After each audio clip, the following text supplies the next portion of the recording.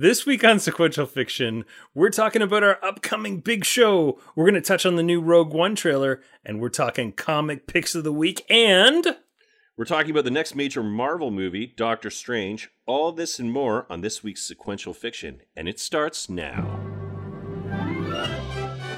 It's the Sequential Fiction Megacast, delivering you the greatest in pop culture and comics. They are dedicated to battling the forces of evil, delivering goodness and eradicating boredom wherever they find it. They are the warriors of Sequential Fiction.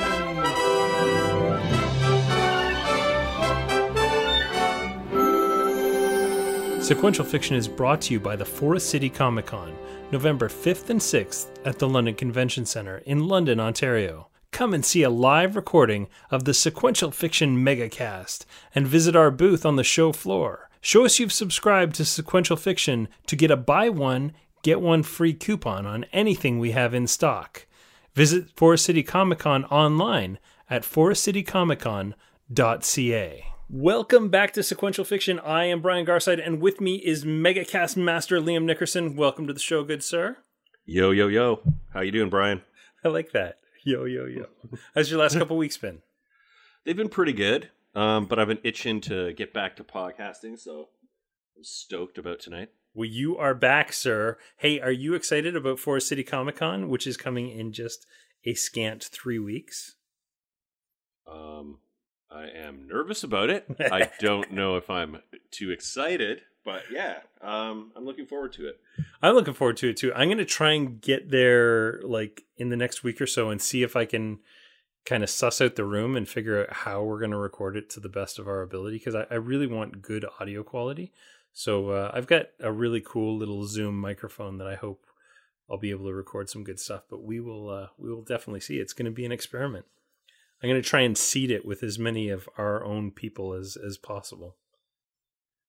All right. I don't know whether that makes me more or less nervous, really. We're going to have to start thinking about what we're going to talk about for that episode. We'll have to, it's got to be one of our like kind of hot button topics too. I know I'm going to try and get us a couple of guests. I'm going to talk to my friend Deanna about possibly coming on. Maybe Chris McGinnis, who used to run Uber Cool, and he's involved heavily in Project Play. So that'd be nice if we had a couple of guests we could kind of chat with. Take some of the pressure off of you. That would be cool. The other thing I thought we could do, and I don't know if we've done this before, but that shows how many podcasts we've actually done all of a sudden. But it would be cool to talk about like genre kind of like fanboy films that are completely overrated in our estimations and compare that's them. That's interesting. Our 5 most overrated films we can think of. It would be pretty controversial because I know my number one is a ton of people's favorite film. You know, we could do the opposite of that too and do our 5 favorite guilty pleasures. Or underrated films. Yeah, that's a good one. That's maybe better because then you don't like run the risk of... Anyway, it would have been 2001: A Space Odyssey. I think that movie is so overrated, I can hardly... It's unbelievable. Wow. Hey, you know, I don't know if I told you this, but we watched the original Planet of the Apes with the kids recently, and they loved it. They thought it was amazing. Oh, it's such a great movie. It's scary too. It is kind of scary. Yeah, it was very cool. Is it Jerry Goldsmith who did the score for it? And that sort of like the percussion instruments and yeah, I think you might be right. Yeah. It's really a creepy score.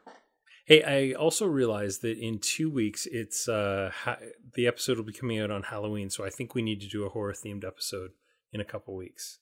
An excellent idea.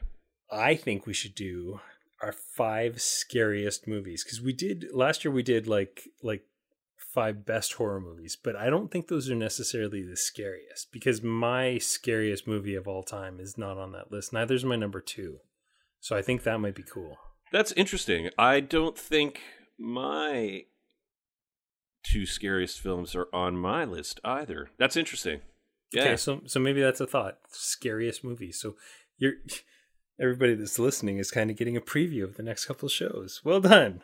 Yeah, no doubt. Hey, speaking of previews, we're going to be talking comic previews this week, and I've got some pretty extensive lists.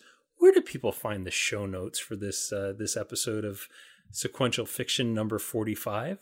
You can visit us online at sequentialfiction.com. Okay. At Sequential Fic on Twitter. All right. Or sequential, I guess it's facebook.com/sequential fiction on Facebook. Wow, those are some good places. I think I'll go check those out. I agree, they are good places. We'll also have some more information about our appearance at the Forest City Comicon, where we'll be, how you can see us, and much, much more, including a little special that I'm going to do.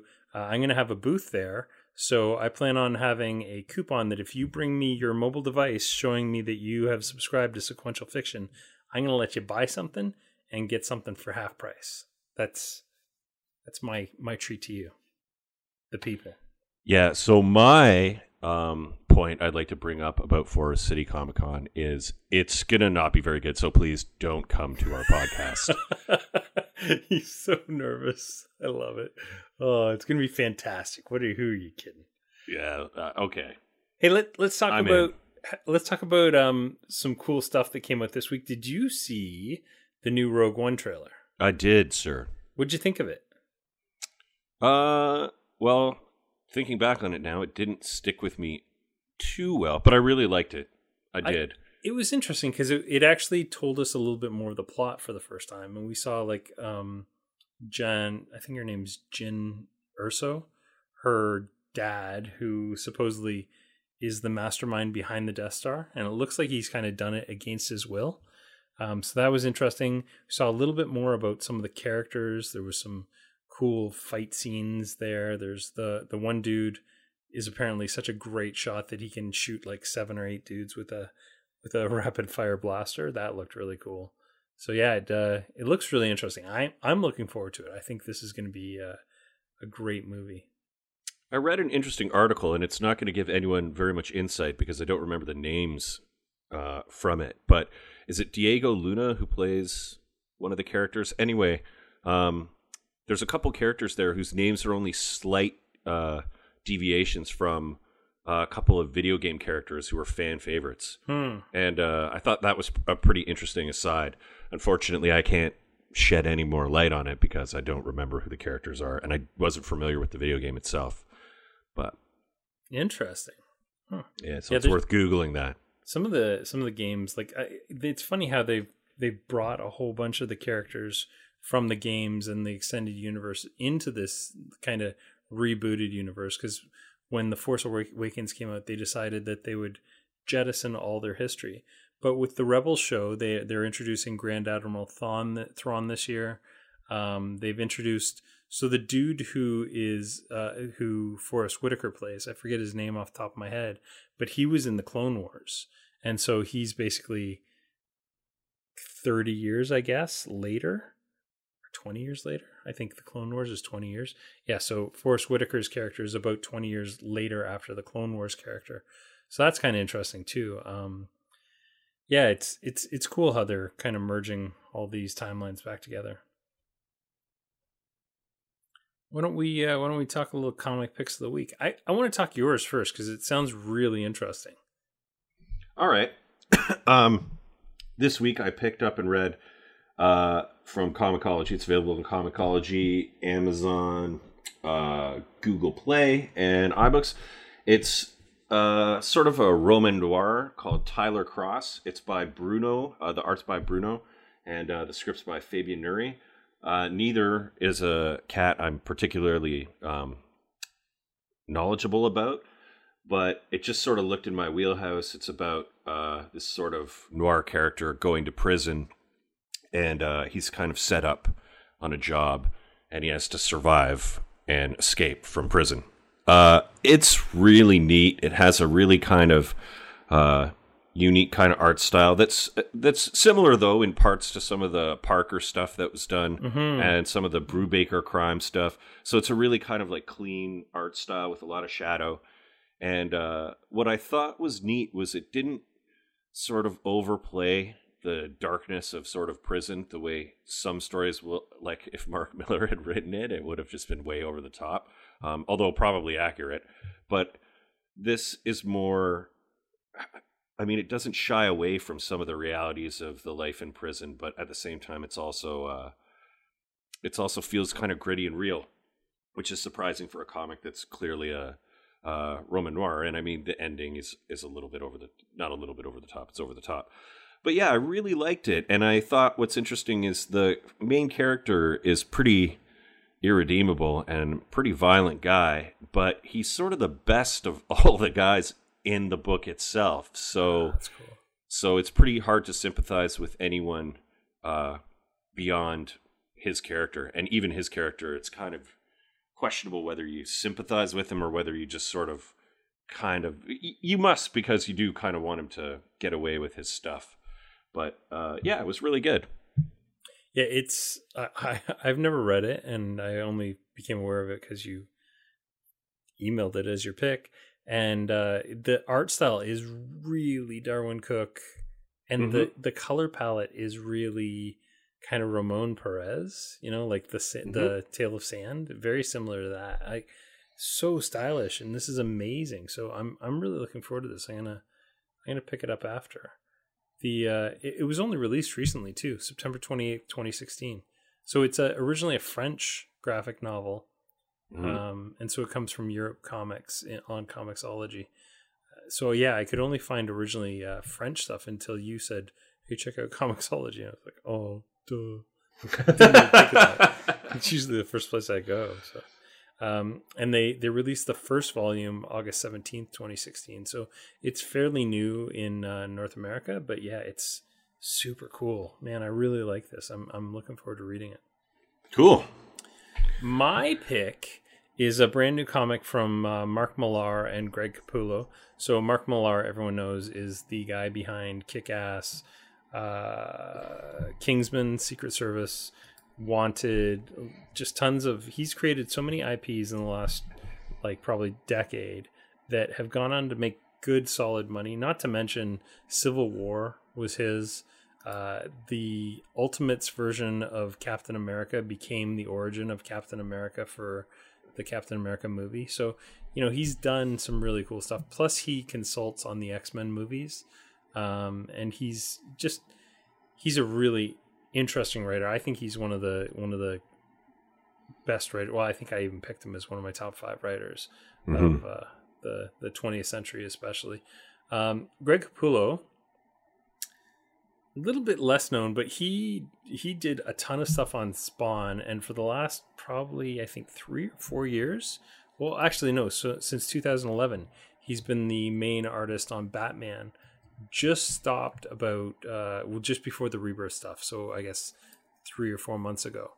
And this is what he said he was going to do for the next 6 months, and then he's going back to DC to work with Scott Snyder on an unknown Batman project in about 6 months from now. So for the next 6 months, we get this, and it is really neat. It's a sci-fi fantasy story where, how do I explain it? When you die, you basically go to this fantasy world and you live another life. And so it starts out with like a 80-year-old woman who doesn't want to die. She believes that when you die, the light switch goes off. Of course, she has a stroke and dies.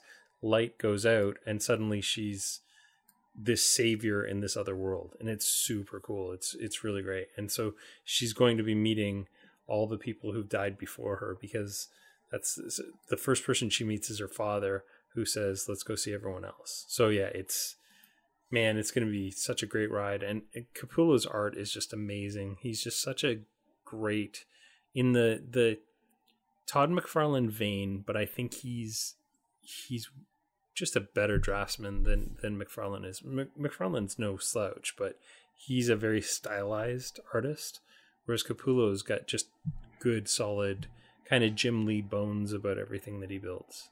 So yeah, I really enjoyed it. It's definitely a great pick, and looking forward to the next 5 issues.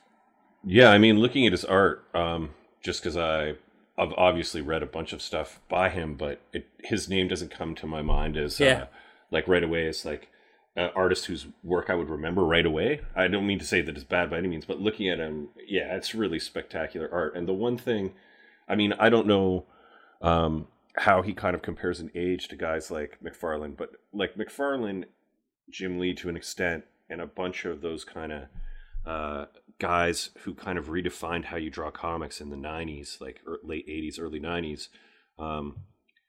A lot of those guys get stuck in that style. I feel like Todd McFarlane has sort of drawn the same kind of guys for 20 years. That's not to say they're bad by any means, but he's just really distinctive. I mean, Jack Kirby did the same thing. Yeah. So if you like the style, it's cool. But Capullo's art, I mean, even just looking at the draftsmanship, you can kind of see there's a pretty big breadth to how he can draw. Yeah, for sure. So yeah, it's really neat stuff. Yeah, I remember him first coming to my attention back in the Quasar days, and I think I was like the only dude that actually liked Quasar, but he drew Quasar back in like I guess it would have been the 90s, probably early 90s. Yeah, and I always liked his style. He was very Andy Smith back then, and he's kind of so at one point he and Todd McFarlane were kind of alternating on Spawn, and then he just took it over completely. So for a while there, he started inking McFarlane's Spawn stuff, and then he went back and started penciling it, and McFarlane would ink it, and so there's like a ton of McFarlane influence there. He's in his like mid 40s, so he's kind of contemporary with all those guys, Jim Lee and all those guys. So, that's kind of what I wondered. The other thing is, even just from the cover, which is pretty sweet, and so are some of the alternate covers, it looks like. But there's a very kind of Frazetta feel to it, yes, which is pretty neat, very at least in the background. So yeah, it's really neat. Yeah, it's a really cool book. That will do it for our picks of the week. I'd like to talk a little bit about the comic previews. So every month, comic stores order comics 3 months in advance with very little knowledge of what they're actually going to be getting. So this right now is the October previews for comics shipping in February. There's some interesting stuff coming out. Angel Catbird, which is by Margaret Atwood, the first issue of it, or graphic novel of it, just got released at the beginning of September. I think it was like the first week of September, and it's already been on the bestseller list. It's done really, really well. So already the second volume is coming out in February, which is kind of unheard of in the world of like novels. So it's interesting that Margaret Atwood, who's a very famous Canadian author, is jumping into graphic novels and just like churning them out, which is great. So yeah, Dark Horse sees Angel Catbird hardcover volume 2 in February. That looks pretty interesting. From Dynamite Entertainment, something I know you're going to groove on. Wonder Woman Bionic Woman 1977. So it's a crossover of Bionic Woman and Wonder Woman from 1977 as if it was going on like in 77. That sounds really fun. Yeah, no doubt. The logline of it says, now Diana Prince meets Jamie Summers, or should we say Wonder Woman meets the Bionic Woman. In this action-packed miniseries, the two television titans team up to fight a rogue cabal bent on wreaking havoc and stealing deadly weapons. Looks cool. Yeah, the Wonder Woman TV series, was that not set during World War II? The first season is, and then it changes. So yeah, it's super odd, and I only learned that a couple of years ago. I was, as you know, I don't know that I'm a huge fan of Wonder Woman, but I really like when she was re-envisioned in the, I guess, late 60s, early 70s with the new costume. And so I was kind of buying a bunch of those key books. And so I did a lot of reading on Linda Carter and Wonder Woman. I think Linda Carter is like one of the best embodiments of a superhero ever. It's just the show is so of its time. Yeah. But it's too bad you couldn't see what it would be like with her nowadays if you did, a kind of modern show. But I think she's like a really perfectly cast Wonder Woman. I agree. Yeah. But yeah, and then I mean, obviously that show mainly works because of Linda Carter, and then I guess the Bionic Woman is similar in that they found, was it Pam Dauber who played her? But and that doesn't sound right to me though. No, I think she was like originally, and then what's her name? Blonde. Lindsay. Oh, you're right. It was Lindsay something or other. Why did I think it? Yeah, you're way right. I'm totally wrong. Pam Dauber's from Mork and Mindy. Yeah. So it's like, yeah, was it Lindsay Wagner? Yes, Lindsay Wagner. That's it. Absolutely it is. Yeah. Very cool. So I think her performance was like crazy as well, in that she really embodied that role. And because I think it went longer than the $6 Million Man, actually. I don't think it had more seasons, but I think it survived longer kind of after the fact. Yeah, because it came on like the second or third season of the $6 Million Man, and then it lasted 3 seasons. I think the $6 Million Man only lasted 3 or 4 seasons as well. Oh, it lasted 5 seasons. So, yeah, no, it looks like that's Liam's erroneous fact of the week. It ended the same season, 1977 to 78. Yeah, that's like, I'm just looking at, yeah. So they both ended at the same time. That's interesting. So, yeah, they're both really neat shows. I really liked the $6 Million Man when I was a kid. But now I had 2 erroneous facts, to be fair. Isn't that funny? I'm looking at the running time, and they were 48-minute episodes. So there was 4 minutes less of commercials back then. Because an hour-long show is 44 now. The thing that blows my mind about that stuff is you'll look at some of the seasons, and it's like 28 episodes. I know. And it's sort of, what? Really? They Yeah. shot that many episodes? It's crazy. But this one looks like the last season was 22 episodes. But yeah, so I had 2 erroneous facts, to be fair. Pam Dauber and Bionic Woman went longer. So let's just keep it real. Let's talk about Image Comics Motor Crush, which is the team behind Batgirl. So that's Babs Tarr and I think Carl Kerschel, I believe. It looks kind of interesting. It's a story about a motorcycle racing girl named Domino Swift who also cracks heads of rival gangs at night. And it looks kind of fun. They're off of Batgirl now, and so yeah, getting that team back together. Plus there's going to be a prologue of Isola by Brendan Fletcher and Carl Kerschel. I love Carl Kerschel's art. He's a Toronto guy, and he's responsible for Charles the Abominable Snowman, which is one of my favorite webcomics out there.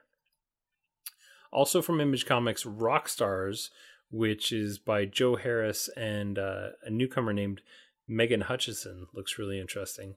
It's about a group of unsolved murders from the 1970s, which resumes in present-day Los Angeles. And nobody really makes the connection except for a rock nerd with a strange connection to the music's urban legend. So that looks kind of fun. Moving on to Marvel Comics, Civil War 2 hardcover. Issue 7 isn't even out yet, but they're already soliciting the hardcover for the series. The Civil War 2 has been interesting, and what I think is the most interesting is how it's it looks like it's going to totally upend the Marvel Universe by the end of it. They're doing this really weird gender swapping thing where all their main characters, we've seen it with Thor, just you go down the list and it's just like, used to be a dude, now is a woman. The Hulk used to be Bruce Banner, now it's Amadeus Cho, and after this, the Hulk is going to be Jennifer Walters.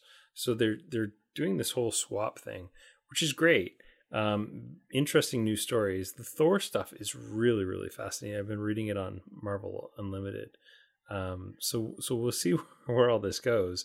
I hope that it kind of leads into some sort of reboot, because we've talked about this many times. I don't know what's going on with Marvel. And I wish I did, but I cannot follow it right now. And part of that's because they're publishing 90 some odd books a month. Like, unbelievable. Nobody can keep up with that.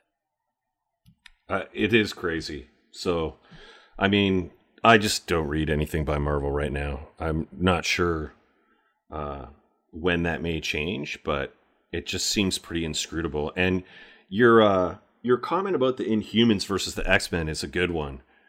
Like the Inhumans factor into anything I pick up, and I'm just sort of, maybe I'm just not familiar enough with the whole mythology, but it's right now it doesn't really interest me that much. Although I did read an issue of Vision, which you had told me to kind of pick up, and I've got to go back in the run and restart it. Because I mean, it was an issue where, I think issue 11 or something, and Victor Mancha gets, I don't want to spoil it, but you've got to read the first issue, because the first issue tells you what's going to happen in the last issue, and they haven't released the last issue yet. But it's literally at the beginning of the first issue.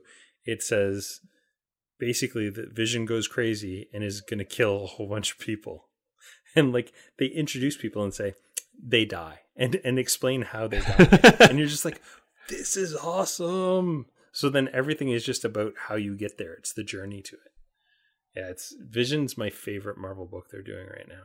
And that's the interesting thing, is that Marvel is trying a bunch of different genres. I mean, even with this Marvel Now thing, they're reintroducing Slapstick, who is this dumb, really goofy character. But with Squirrel Girl and Deadpool taking off, like, it might be the right time for Slapstick. They've got Rocket Raccoon as a solo series and Gamora as a solo series, which is good because I don't know if you saw the trailer for Guardians of the Galaxy that just came out today. I did. That's awesome. I love how they're calling it like Guardians of the Galaxy Volume 2, and the tagline for the movie is obviously. It's just so awesome. Oh, I love it. Yeah, that's going to be fun. So it's good that they're kind of tying that stuff in as well. Yeah, I was actually hoping in the trailer that you get a hint for any characters from the Marvel Universe who might make a cameo in that film.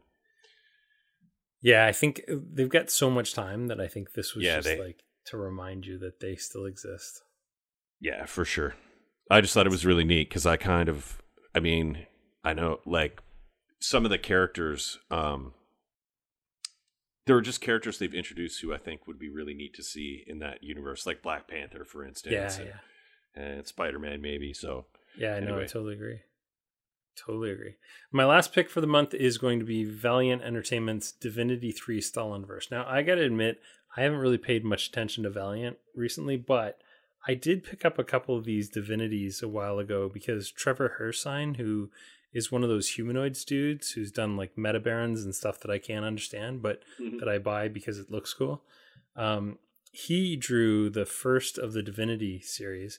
And so it's basically about a Russian dude who disappeared in the far reaches of the cosmos, who comes back, who bends reality. And he's basically he's very communist. So he's now converted the entire Valiant universe into a Stalinverse, where Stalin is the Lord and Master, and there's only two guys in the entire Valiant universe who know anything about it. What's cool about Valiant is you're going to hear a lot about them in the next few years because they're making a massive media push. I forget which big company it was. It might be Sony. Somebody just bought the rights to all the Valiant stuff. There's a big, huge multimedia presence about to be made. So Valiant's going to be here soon, and God help us all.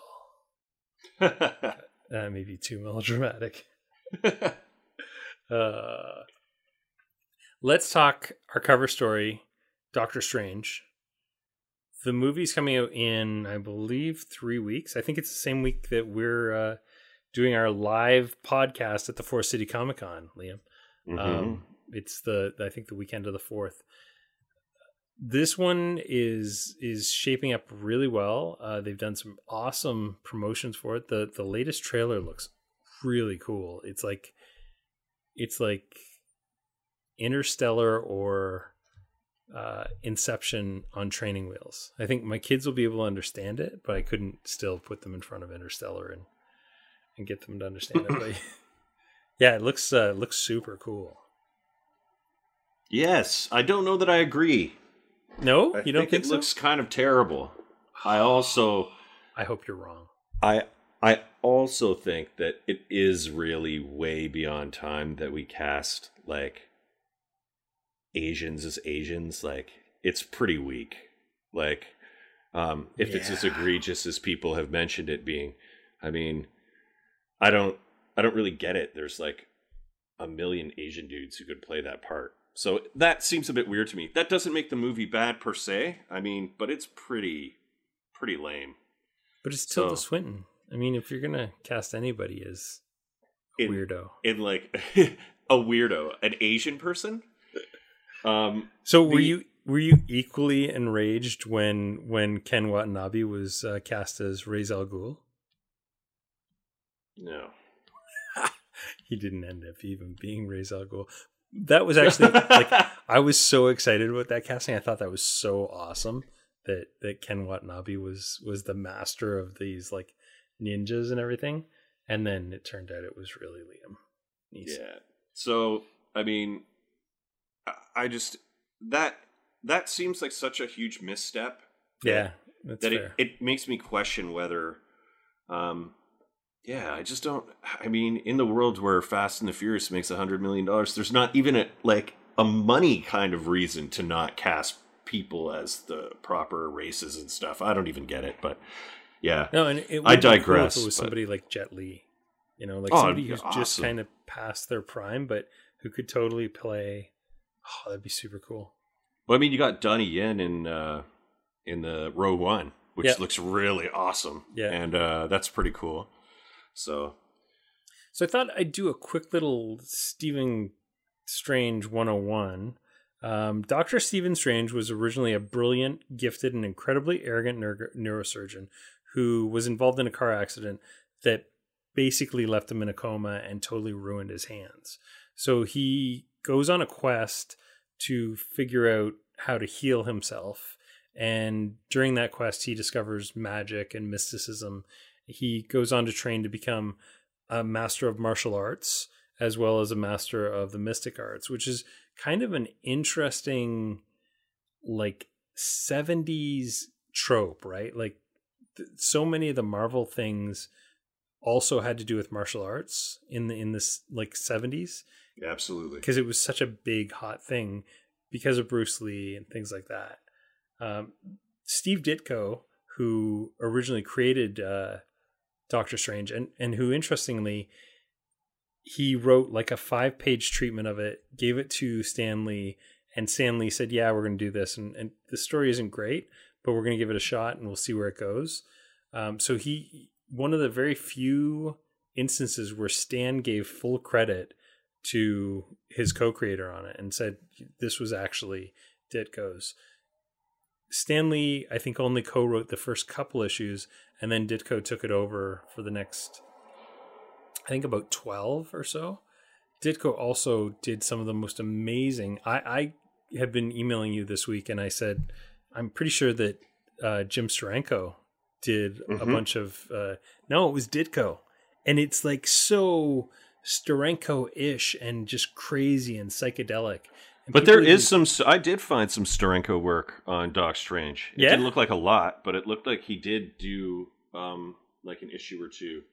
Well, the stuff that I've always kind of attributed to Steranko, it turns out was definitely Ditko double-page spreads and like things that I just for sure thought were Steranko were not. So it's really interesting. He really kind of channeled the psychedelia of the time, and I mean, Ditko's just such an interesting cat to begin with. Like, just reading stories about Ditko, he, what a great story his is, and how he's just kind of become this recluse who doesn't really do anything with comics, but still his art's out there and he's doing new stuff all the time. So after Ditko, it would be written by a succession of writers, including Bill Everett, Mary Severin, Dan Atkins, and finally Roy Thomas. So it was just like a great kind of who's who of people that wrote it. And then it was canceled in the 1973, I think it was. I found this really great quote from Comic Book Nation. Steve Ditko contributed some of his most surrealistic work to the comic book and gave it a disorienting, hallucinogenic quality. Doctor Strange's adventures take place in a bizarre world and twisting dimensions that resemble Salvador Dali paintings, inspired by the Pulp Fiction magicians of Stan Lee's childhood as well as contemporary beat culture. Doctor Strange remarkably predicted the youth counterculture's fascination with both Eastern mysticism and psychedelia. Never among Marvel's more popular or accessible characters, Doctor Strange still found a niche audience among those seeking a challenging alternative to more conventional superhero fare. So when it got canceled, it was selling about 40% of its 400,000 copy a month run. So back in the day, you used to buy comics at newsstands. Newsstand stuff is fully returnable, so they would strip the covers, send the covers back, and they'd get their refund for whatever was out there on the newsstand.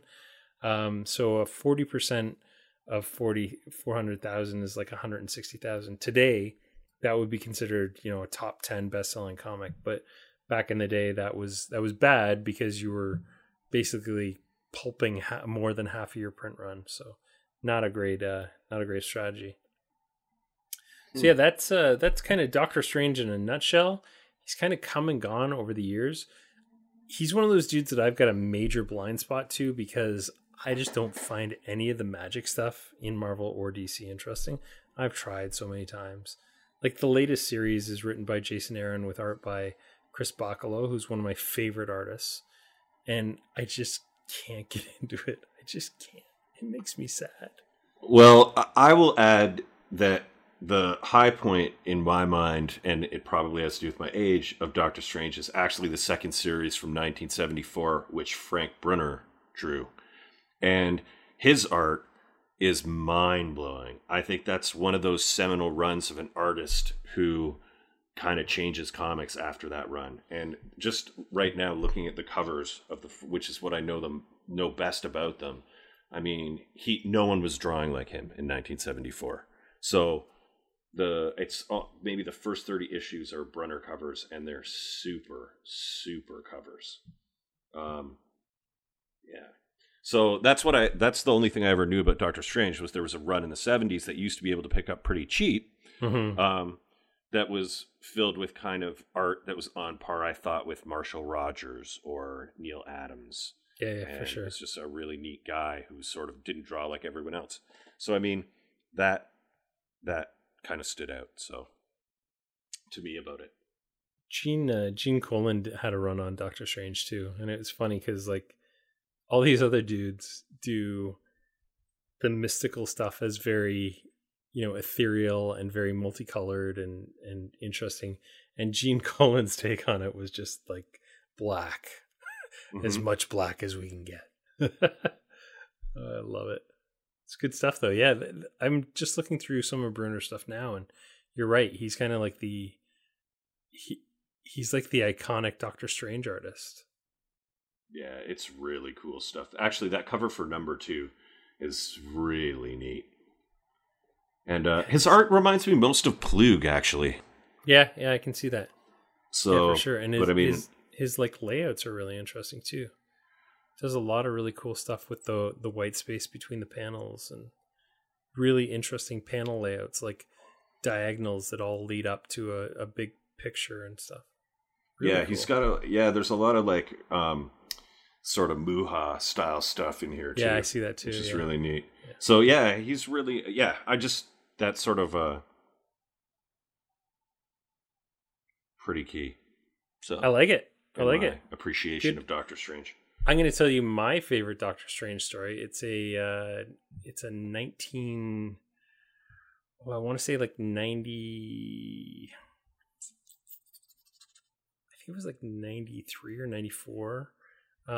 Graphic novel. It's called Doctor Strange and Doctor Doom, Triumph and Torment, and it's some really awesome Mike Mignola art. Where the log line for it is every year on Midsummer's Eve, Dr. Victor Von Doom clashes with the forces of evil in a vain attempt to free his mother's soul from hell. Only when Dr. Stephen Strange, master of the mystic arts and Earth's sorcerer supreme, is convinced to join the fight does the outcome have any hope of changing. But first, these unlikely allies must journey to Mephisto's infernal realm, where they find the cost of one soul may be more than they're willing to pay. So this is before Hellboy, and it's Mignola at kind of his peak. Like, he was so good during this. It's available on Marvel Unlimited. I saw it on Comixology as well.